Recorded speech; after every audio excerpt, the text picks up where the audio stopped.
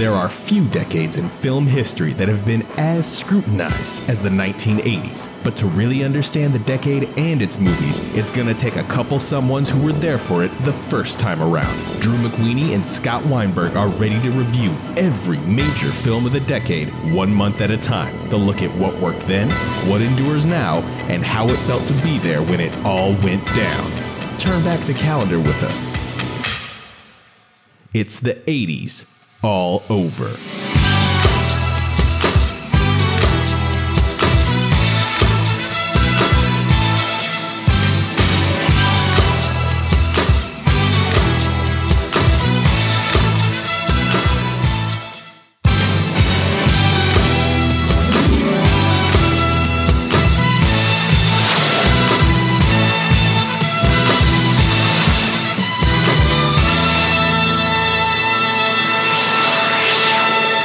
Well, the time has come. You've seen the map. We've looked at the figures, and NBC News now makes its projection for the presidency.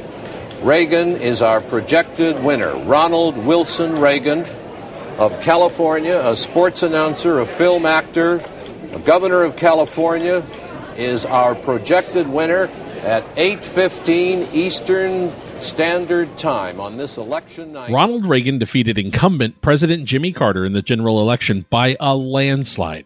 Iraq President Saddam Hussein declared holy war against Iran. John Lennon's eagerly awaited double fantasy album arrived in stores, and Dallas finally answered the question of who shot JR with 83 million people watching.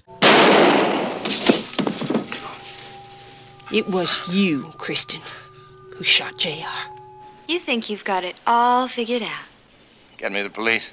I wouldn't do that if I were you, JR. Not unless you want your child born in prison. Now, wouldn't that be a scandal? Jock Ewing's grandson. Jail baby. And yet, some of them also found time to see some of the movies released in November of 1980. Hi, everybody, and welcome to 80s All Over. My name is Scott Weinberg. I'm the co-host along with ... So suspenseful. It could be anybody. It's Drew McWeeny. Drew McWeeny. Holy crap, that's me. From the internet. Hey, what's up, man? How are you, dude? It's very good to hear from you. Some months, we get a whole bunch of movies, and then some months, by the law of just calendars, our months are a little bit skimpy. And I hate to say it, but November of 1980 is a relatively skimpy month. And yet, having said that, a really interesting month. And this is one of those where, we're just going to jump right in. I'm going to kick it off with the first film, which is the movie where I learned, I believe, that documentaries are awesome. I'm talking, of course, about Errol Morris's landmark, originally made in 1978, theatrically released in 1980, Gates of Heaven. Sometimes the people like to come up and witness the actual burial of the animal. Sometimes they don't. And we pick out a date that's convenient for them, and they come up. And as far as preparation, a hole has to be dug, prepared. We have to make sure that the hole is going to fit the size of the casket, because you don't want to make it too large because you're going to waste space, and you don't want to make it too small because you can't get the thing in there. Any subject in the right hands can be interesting. You could make a documentary about how paper or paper clips or anything is made. And if you have a filmmaker who is fascinated by that topic, that documentary will probably be good.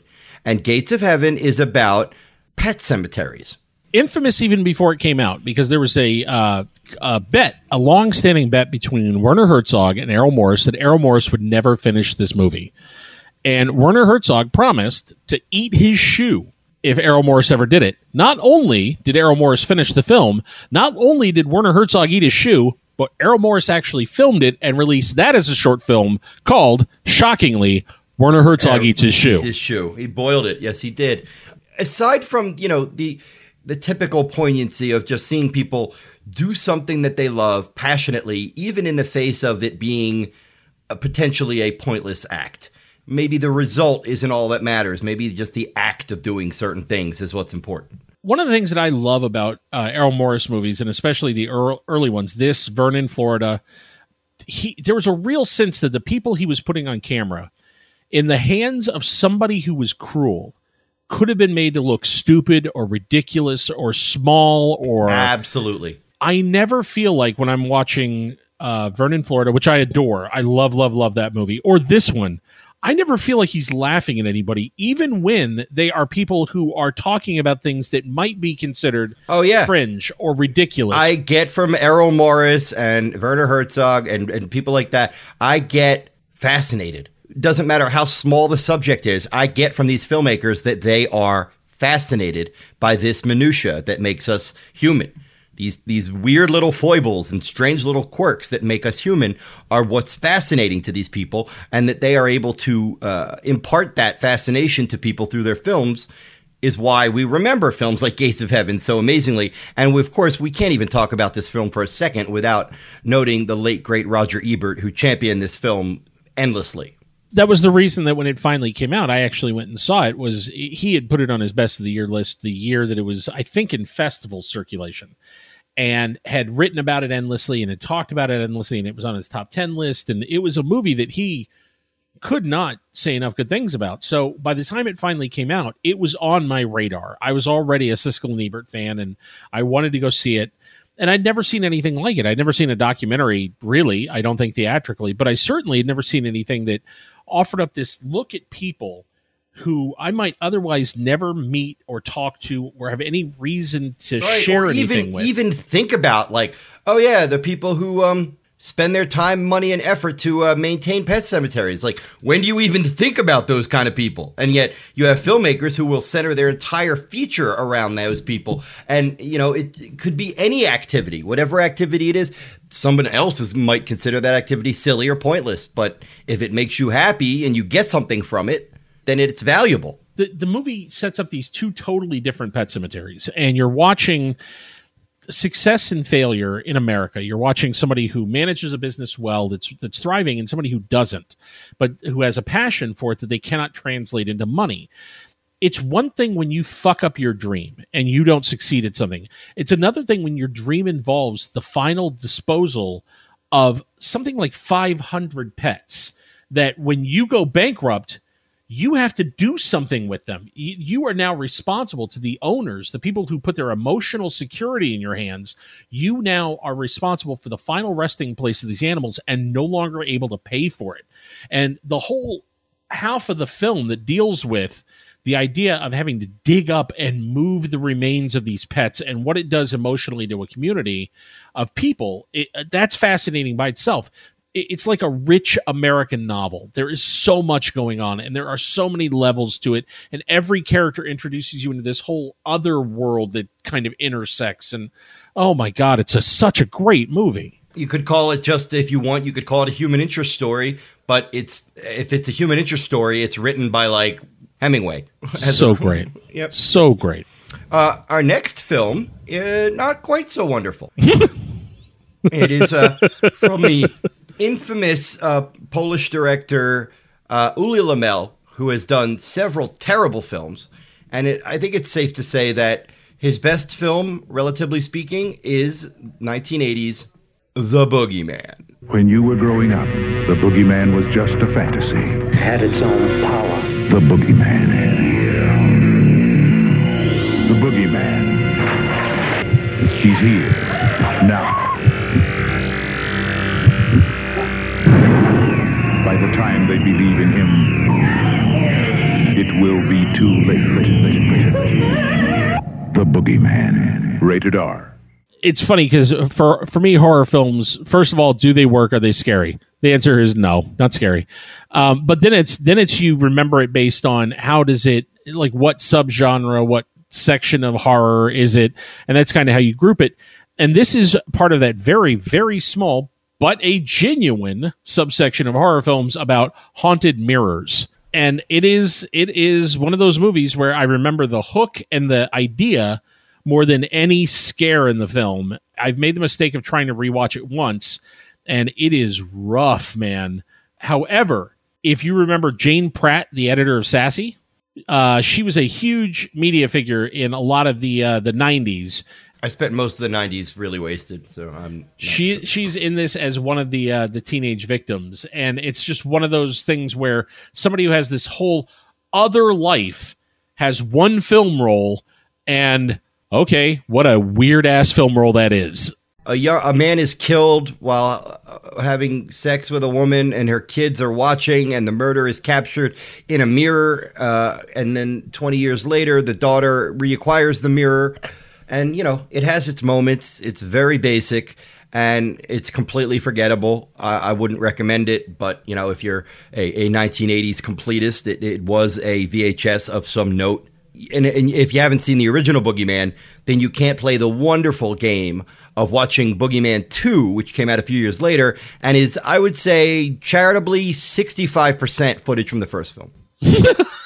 There again, you want to talk about subgenres of horror, that's like The Hills Have Eyes 2, where every single character from the original film gets a flashback so that they can pad the movie out with footage, including the dog. Yeah, the dog has a flashback. Yeah, it's the best. The best. It is infamous. So yeah, the Boogeyman, not so hot. Let's move on. Drew, you got something that is a psychosexual thriller, but something of a much more refined nature. Arguably. This is a movie that pretty much had no official release in the United States for home video until 2005. It's a film that was very, very hard to find for a long time. And yet, when it finally came out through Criterion. Like it immediately got launched into cult item status. And Nicholas Roeg, like many art house directors and like many guys who worked in the 60s and the 70s and the 80s, really uneven filmmaker. There's moments of Nicholas Roeg's work where I think he's great, and there's moments of Nicholas Roeg's work where I think he is insufferable. Now, I can't remember the time with any precision. But I'm not asking you for the precise time. So could it have been 12:30, perhaps? 10, 11, midnight? No. It's just that I can't stand to think of you with anyone else. Tell me! We're alone here, no witnesses. When I'm with you, I'm with you. I love being with you. Well, what does that mean, with me, not with me? Confess between us. Tell me what you dare not. Don't ever use that word love again, and I promise I won't. Bad timing. A terrifying love story. First of all, let me just say about the title. That is one of the sickest punchlines to a joke. And the whole movie is the joke, and that title is the punchline, and it's a really grim one. It is like if Eli Roth had actually called Knock Knock Free Pizza, which was one of the titles, where that suddenly gets really sinister. And it's not ha-ha funny. It's like, oh, God, Jesus Christ. Last month, we covered a film called One Trick Pony, in which Paul Simon was the star. And now in Bad Timing, Drew, who do we have in this one? Well, we got Art Garfunkel, and it's Art Garfunkel, it's Teresa Russell, it's Harvey Keitel, and the movie is about a doctor who's living in Vienna, and he has an affair with a patient who's a married woman. She tries to kill herself, and she ends up in the hospital with an overdose. The police aren't sure that the overdose was her. And so it becomes an investigation into their relationship to try to untangle what went on. And it is, I'm not kidding, a brutally ugly ending to a movie. When the ending of this gets here and they untangle everything, and because Nick Roeg breaks the chronology of the film, so you're getting bits and pieces and you're not given all the information until the right moment. It's an ugly, breathtakingly nasty place that it ends up. And it's hard to watch, legitimately hard to watch. I don't think it's I don't think it's a totally successful film. The distributor, the UK distributor, when the film was initially shown to them, not only balked at releasing it, they took their name off of it, and the head of the distribution company called it a sick film made by sick people for sick people, which then became an advertising linchpin for them. Like, they decided, great, well, if the head of the company that made it called it that, we're going to call it that on the poster. And it's one of the reasons the film has always been controversial, is because I think genuinely it's unsettling, and there's stuff in it that will upset you and was designed to. Do I think it earns all of that? Not necessarily, but I think it is Roeg and Teresa Russell and Art Garfunkel giving it 100% and trying to make something that's going to push and challenge you and be difficult to shake at the end of it. Bad Timing, of which I'm loath to say I have not seen, and now it seems like I don't really care to. You might like it, but it's rough. It is not an easy film to make it through. Speaking of films that nobody has seen, our next one shares a title with a Gregory Hines, Billy Crystal comedy that we'll get to in a few years. And it also shares a title with a over-the-top Paul Walker action adventure movie called Running Scared. Now, for those who've never heard of this blockbuster classic, stars Ken Wall and Judge Reinhold as servicemen in the 60s who are mistaken for spies. Talk about a movie that is built around a black hole of charisma. Have you seen Running Scared, a.k.a. Desperate Men? That's what I saw it as. And I saw it way back. It must have been late 80s when I saw it. I saw it one time, and I saw it because of Judge Reinhold. You know, it's a throwback movie. It's set in the early 60s, and this is right at that moment where the baby boomers were starting to canonize themselves. And one of the things that you'll learn about me as this decade wears on is that I have very little patience at this point with 60s nostalgia. I have had it jammed down my throat by the baby boomers for as long as I've been alive, to the point where I feel like I was alive in the 60s. Kind of unfair, considering that you and I host a podcast that is a celebration of 80s films and 80s nostalgia. But we're being clear-eyed about it. The 60s nostalgia was all designed to sell us the idea that the baby boomers and the hippies were the greatest people who had ever lived, and that they stopped everything bad and everything good was the way the world was going to be from now on. No. Our generation is shitbags. I know that. Yeah. But there was clearly the idea that, hey, we stood up in the 60s, we fought the bad guys, we won, the world's better now.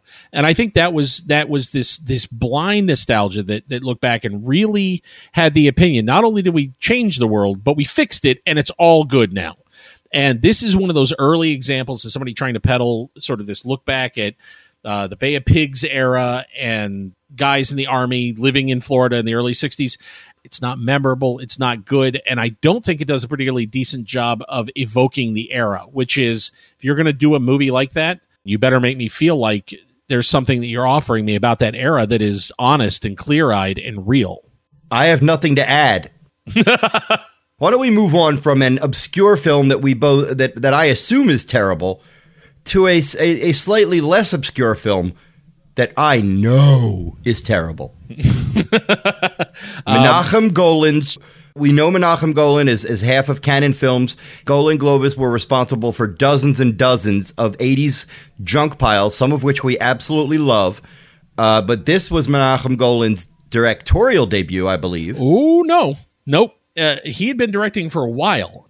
I'm glad we're doing this finally, because we are now going to start to get into Golan and Globus. A couple of people have said to us that they were surprised we had not said those names yet on this podcast, that we had not brought up Golan and Globus yet. Well, it's still too early. Like the 1980 is about when Golan and Globus started to break on the international scene. And even so, it's not like The Apple was a hit. This is not a film that suddenly broke them through and made them giant, established hits around the world. But yes, we are talking about The Apple.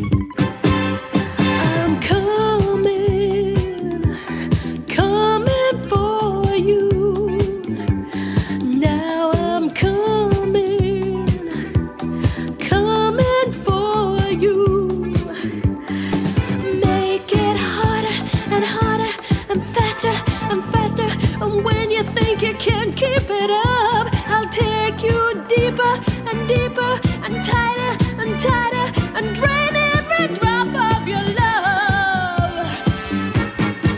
Ooh, come in. Well, what's great about it is it's clearly a biblical allegory, but it's like they've never read the Bible. Like somebody just told them the story of the Bible and got a lot of this shit wrong.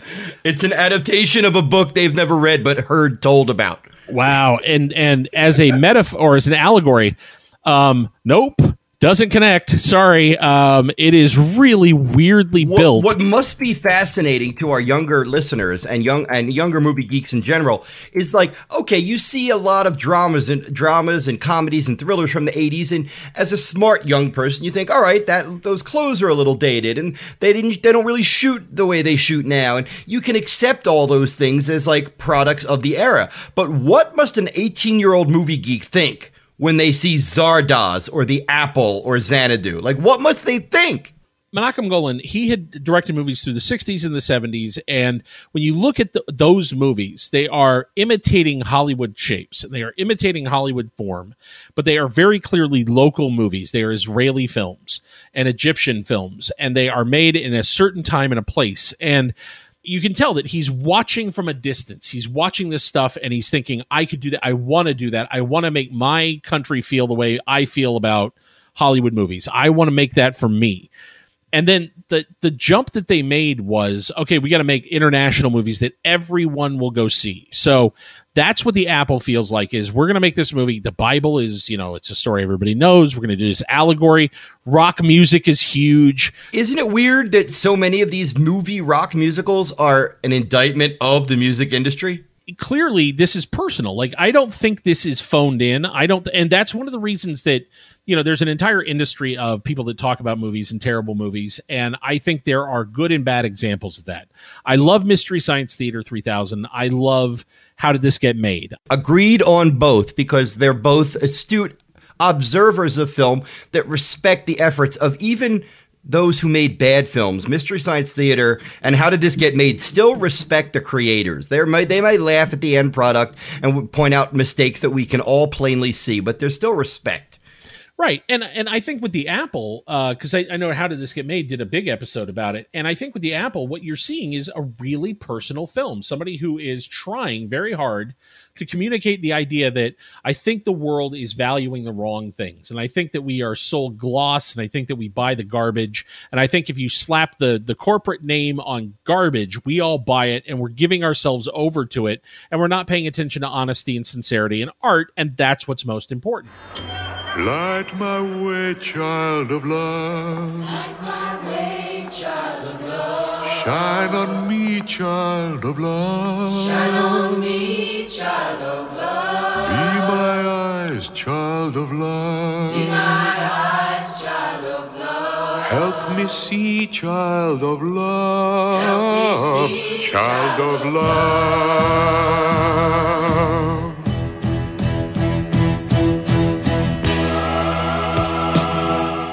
A lot of this movie is overwrought and sloppily made and cornball, but I would agree. I think that it was made from a place of sincerity.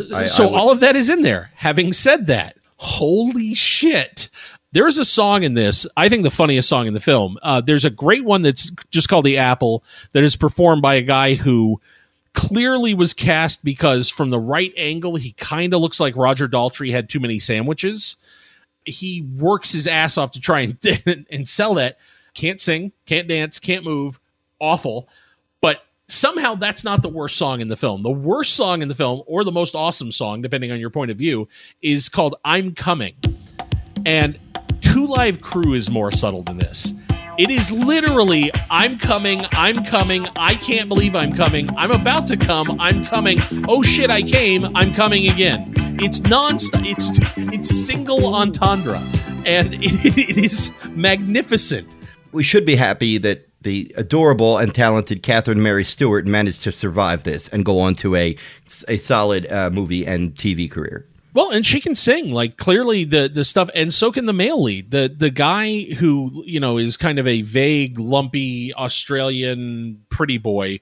Yeah, he can sing. It's not that he's a terrible performer. It's that the songs that they wrote for them are batshit crazy. And there is, if I'm not mistaken, the bad guy from Lethal Weapon 2 also in the film. Joss Ackland, yeah. Oh, yeah. In fact, I think he's the hippie with the fake nose, which is so fake and so strangely fake that you keep wondering, is it going to blow up? Is it going to do an effect? Is there some reason? It's a failed project. I mean, it's like you look at, let's try and build a treehouse, and the roof is broken, and there's rusty nails, and it's a mess. But you look at it and go, well, they really did try to make a decent treehouse. They tried. And if you want to see a biblical allegory go off the tracks, watch the third act of this film, where they lose such control of what they're doing that by the time God shows up in a station wagon, it's turned into a sci-fi sequel to the Bible. For those who like fun bad, your jaw will open and you'll be like, what am I looking at? In both a this is bad and a I'm fascinated by it kind of way.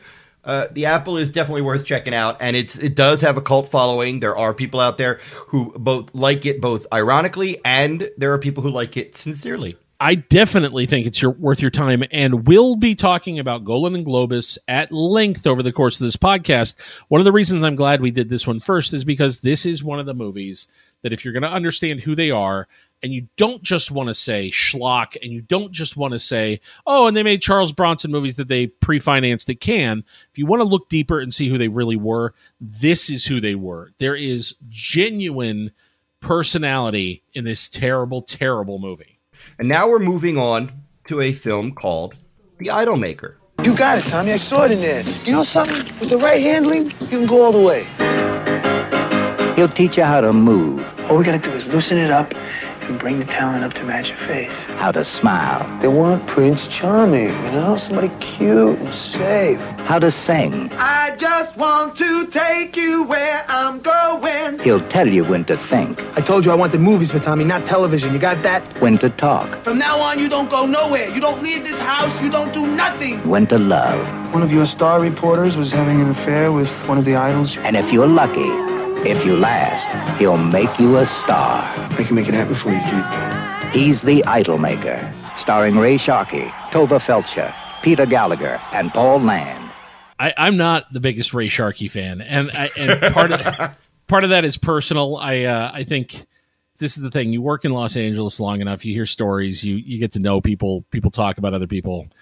Sharkey was a guy who was basically John Belushi's watcher. He was at a certain point in Belushi's devolution as he was falling apart. Sharkey was the guy that was supposed to kind of keep him on the rails.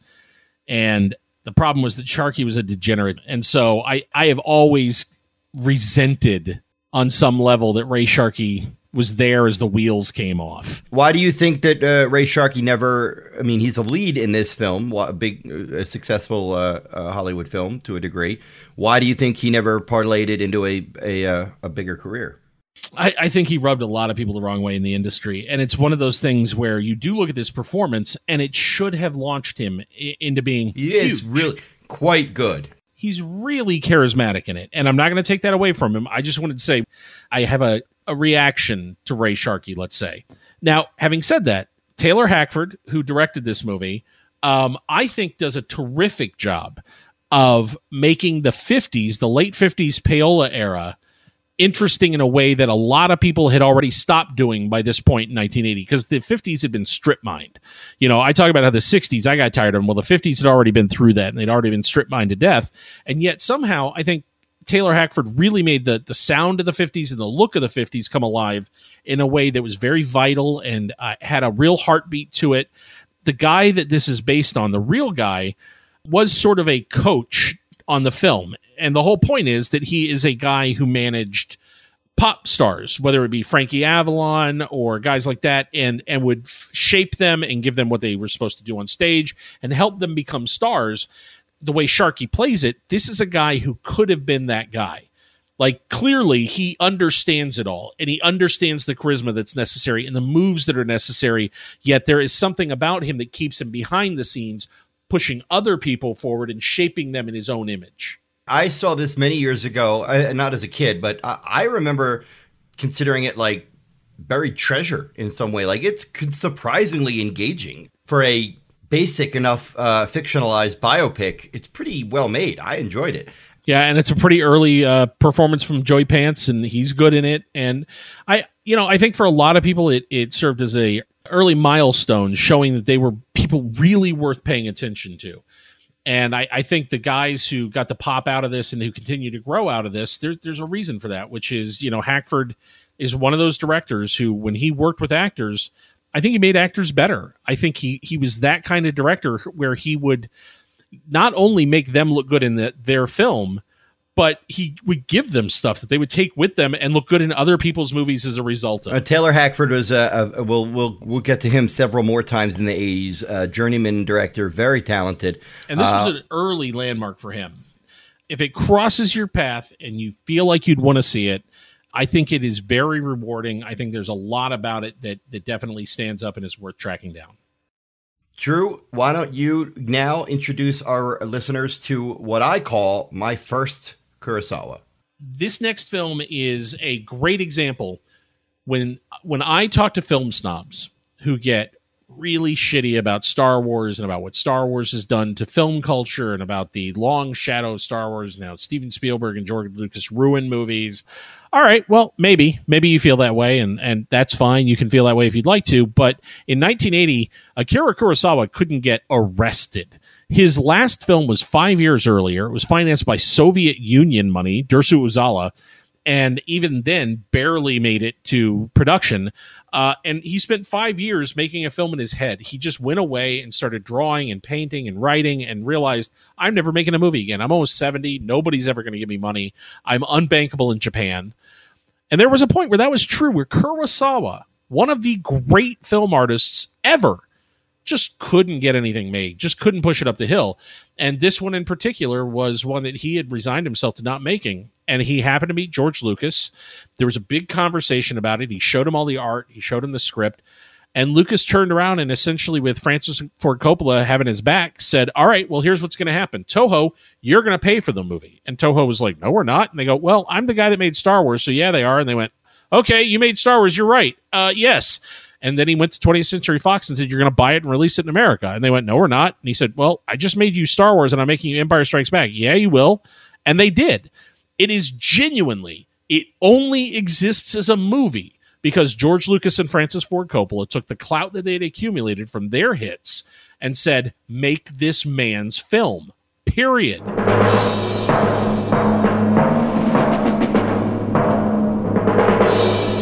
A new film by Akira Kurosawa, director of 2 Academy Award winners, Kagemusha, The Shadow Warrior. Growing up, I had a next-door neighbor who I think was maybe 4 or 5 years older than me. And all the quote-unquote bad influence stuff that I ever learned, be it Heavy Metal Magazine or Chinese Throwing Stars or a sip of beer, all the bad influences I ever got, including samurai films, came from my next-door neighbor, Eric. And Eric sounds awesome, by the way. Just saying, Eric sounds awesome. When I was 12, he was 16. So to me, I looked at him like he's the coolest older kid ever. Oh my God. He knows girls and he can stay out past 10 and oh my God. He was the coolest. He knew he had good taste in video games and everything. He was a cool kid. He played Kagemusha for me one afternoon and I was entranced. I was absolutely, I don't even think I even paid attention to the subtitles after a while. I just couldn't get enough of it. It was absolutely beautiful. And the ironic thing is the same year, or it was probably 81 or 82 that I saw this. And he also showed me the film we're going to cover next. Okay, quick summary of the storyline. There was a thief who was about to be hanged, and the brother of the samurai warlord realized that the thief, with a little bit of work, looks exactly like the warlord. So he is recruited to be the warlord's double, his Kagemusha, which is Shadow Warrior. And the entire thing is that he's going to stand in when the samurai warlord needs to slip away so no one knows he's missing. And then he dies. And the double then has to live as the samurai warlord and actually begins to do it very well. It's not a case of, well, I don't know what I'm doing or I'm in over my head. It's a case of, no, this guy actually does it for a while and things get better and things are good. And then as things unravel, it becomes a family drama. It becomes a samurai epic. There are giant action scenes towards the end.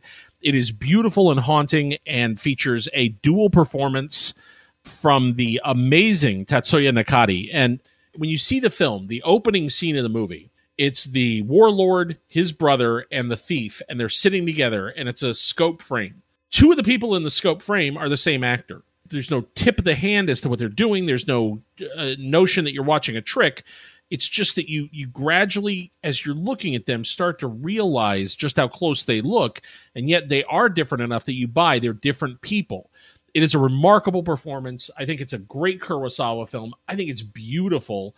And it is one of those things where I think it revitalized him. I think if he had not made this movie, I don't know that he would have continued to make movies. I don't know if Ron would exist. I don't know if he would have gone on to other work. So I'm really glad this happened when it did. And I think that on the larger sort of canvas of Kurosawa's career, I don't think it's his best film.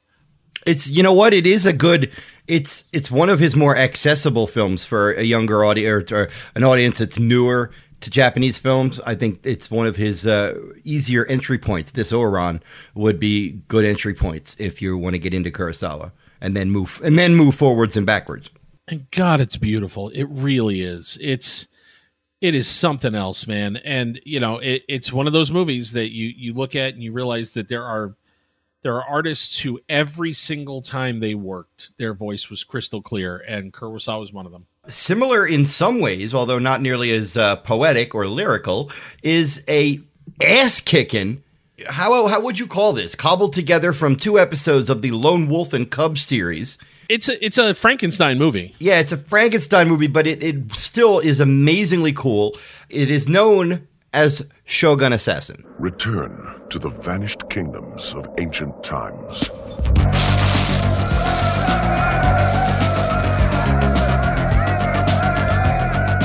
Journey through a lost empire of mad wizards and barbaric passions. Behold the saga of a legendary warrior, a loving father who has the power of a dozen armies in one sweep of his mystic blade. This is a story of honor, disgrace, vengeance,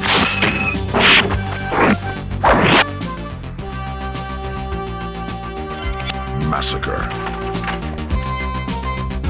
and a man who became a demon. Shogun Assassin. If you don't know this movie, here's how you do know it. You know it from the end of Kill Bill Volume 2.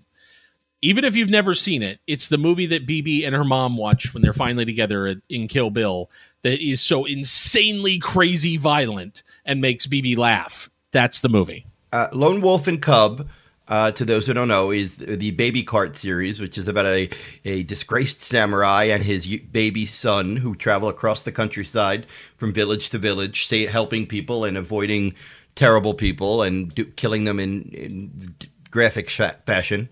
And somebody decided to combine 2 of them together and release it overseas, everywhere else. And I saw this before I knew anything about Lone Wolf and Cub.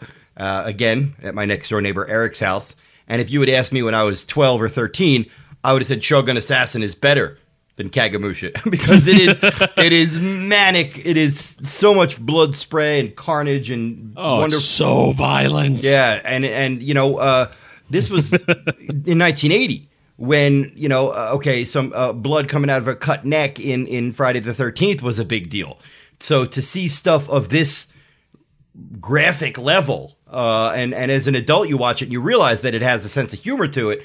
But as a kid, you don't necessarily realize that this is kind of halfway tongue-in-cheek. All you see is nonstop carnage and geysers of blood and mayhem. And it's orchestrated so beautifully.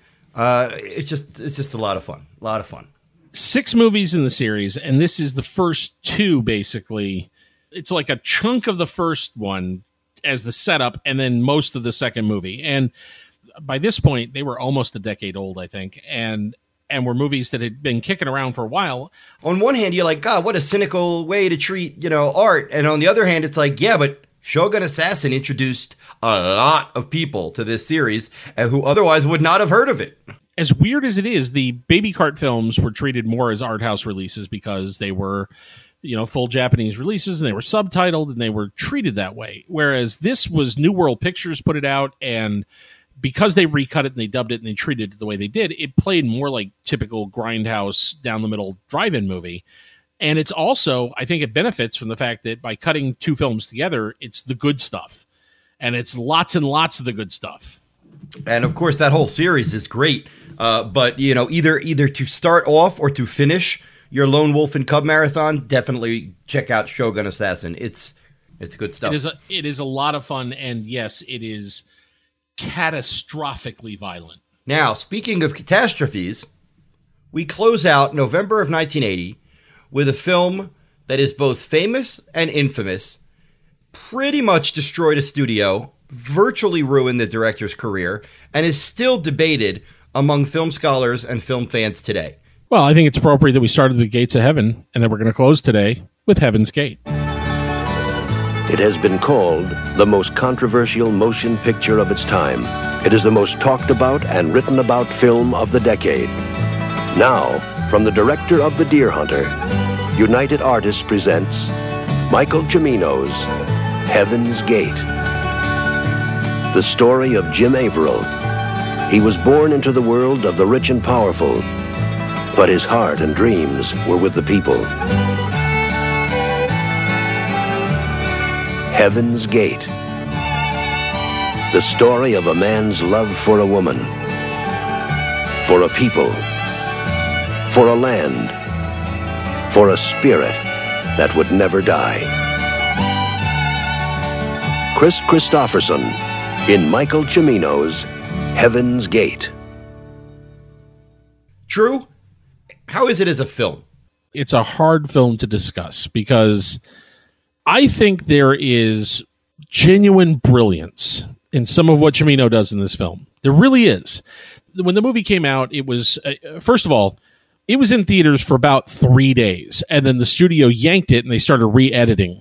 The other film that we talked about that did that was Watcher in the Woods, and Watcher in the Woods didn't come back out for another year. Heaven's Gate, when they yanked it, it was a terrifying catastrophe for the studio because it was a 4-hour plus movie at that point. So they sent Cimino back to the editing room and basically said, you got to start over. It was destroyed by certain critics in New York. When it was finally released, it was just over 2 hours. So they cut almost 2 hours out of this film. Do I think either version works? Having seen different releases now and different versions of it and different cuts of it, I don't. I don't think Cimino's movie ever works. I understand why guys like FX Feeney, and it's interesting that Bad Timing would have been on this episode as well, because FX Feeney was a LA critic who did a lot of work to renovate the opinion about Heaven's Gate, and he really went out of his way to recontextualize it as a great film that had a terrible release. And part of the way that happened was on the Z Channel, which was a local cable channel here in Los Angeles. There's an amazing documentary about the Z Channel that you can find, and there's a lot about Heaven's Gate, and there's a lot about Bad Timing in there. And these were movies that, because they were on the Z Channel and they were shown over and over in Los Angeles, the film industry internalized the notion that, no, these were misunderstood or these were treated poorly. And the rest of the country didn't really get that message. Z Channel was a local cable thing, and it was really film nerdy. So this was one of those movies that I think benefited early on from the back and forth that happens when something is attacked by critics. Other critics inevitably will come and say, no, you're being too hard on it. And then you'll get the backlash, and you'll get the re-backlash, and you'll get the re-backlash. And I think Heaven's Gate has gone through more of that than almost any other film I can name. Yeah. For those who aren't familiar, it's a late-era Western. In late 1890s Wyoming, the Johnson County War. It's so sprawling and so unfocused that the moments, and there are several, of poignancy and of emotional weight or just entertaining dialogue are quickly lost amidst tedium. A lot of people like to use pretentious, but pretentious, implies that what the director's intent was, that what they're and now they're faking it. But to me, it just reads as indulgent. It reads as well, this is indulgence personified. Yeah. That's what Heaven's Gate is. It's a director madly in love with his own camera, his own dialogue, and unwilling to trim what could make a good film better. I have seen shorter versions of Heaven's Gate that work halfway decent, but it's still just so much vague, ephemeral, forgettable, and that's the opposite of what he was going for. The stars of the film, Chris Christopherson, John Hurt, who we talked about last month in the terrific The Elephant Man, and Isabelle Huppert. Christopher Walken is also a major star in this. This is Isabelle Huppert at the very, very beginning of her career. Huppert these days is revered, and for good reason. She's turned into an amazing actress. You would never, ever know that based on the work she does in this film. She's a blank. And that's the biggest problem. Is I think this is a example of a painting where you're supposed to do all the work for it. I don't think Cimino ever figured out how to shape any of this material. So what you get is this barrage of images and scenes and notions and ideas, and some of them are beautiful and some of them are well shot and some of them are well put together. But I don't think he could tell you what this film is about. Not really. I don't think he could really tell you one focused idea that this movie represents.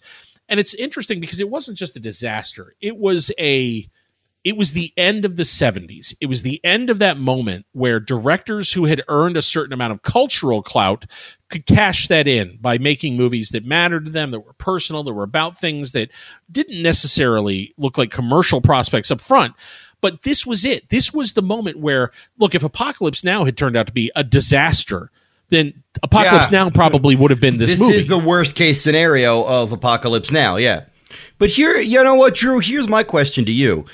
Cimino deserves a lion's share of the quote-unquote credit for the disaster of this film, the financial disaster and critical. And what about the people who kept giving him just enough rope to hang himself? And here's the crazy thing is what we're talking about is a movie that cost $36 million. $36 million in 1980, yes, very expensive movie. Very, very, very expensive. We routinely now have horrifyingly bad filmmakers, horrifying, inept, absolutely incapable of communicating an idea or a theme or a real human emotion, who are routinely now working with budgets of $150, $175, $200 million. So if you would compare Heaven's Gate's budget and you would extrapolate that to today's money, that would be like something on the level of Collateral Beauty, the recent Will Smith drama that died terribly. And that's not going to, and nor should it, that's not going to destroy any careers like Heaven's Gate did. I think it represented directorial freedom unfettered. And the studios, as much as anybody, the studios needed that era to end. They had to stop it. And so Heaven's Gate, even if it had mildly worked, I think Heaven's Gate was the line. I think it had clearly reached a point where directors had more power than the people actually greenlighting films. Here's the most important. That couldn't happen anymore. Throughout the late 70s especially, writer, director, producers were given a lot of free reign, and that led to a lot of both over-budget productions and a lot of brilliant films. Heaven's Gate is known as a financial disaster and generally a critical failure. Do you think it's a terrible film? I don't think it's a terrible film. I think that's too harsh a word. Do I think it's a good film, though? No. I think it is a movie that ultimately fails at the things that it's trying to do. If cinematography was enough to make a movie great, then this is a great movie because it is beautiful to look at. Several of the performances are really good. In isolated scenes, that could be taken out, you think, God, this is the germs of a really interesting Western story. It really is. And then it just rambles on in really uninteresting directions. And you're like, if you had had a firmer hand behind the reins and said, nope, lose this, lose that, and you got a pretty decent story here. It's just so, Cimino is just a little bit too in love with his own stuff. Yeah, it's not a film that I have much fondness for. And I would say I can't even go with you on I think it looks good. I think there's a lot of it. There's whole sequences in this film that are set in mud fights and dust clouds. There's a sequence in this film that, it feels like for 45 minutes we're in a dust cloud and you can't see fucking anything. I get it, but I don't like watching it and I don't think it works. And I find that we reward sometimes indulgence. This is a movie where I think the people that have really worked to renovate its reputation, I think to some degree the Emperor has, at most, he's in his briefs. And this is another movie in which Mickey Rourke pops up for a minute. Yep.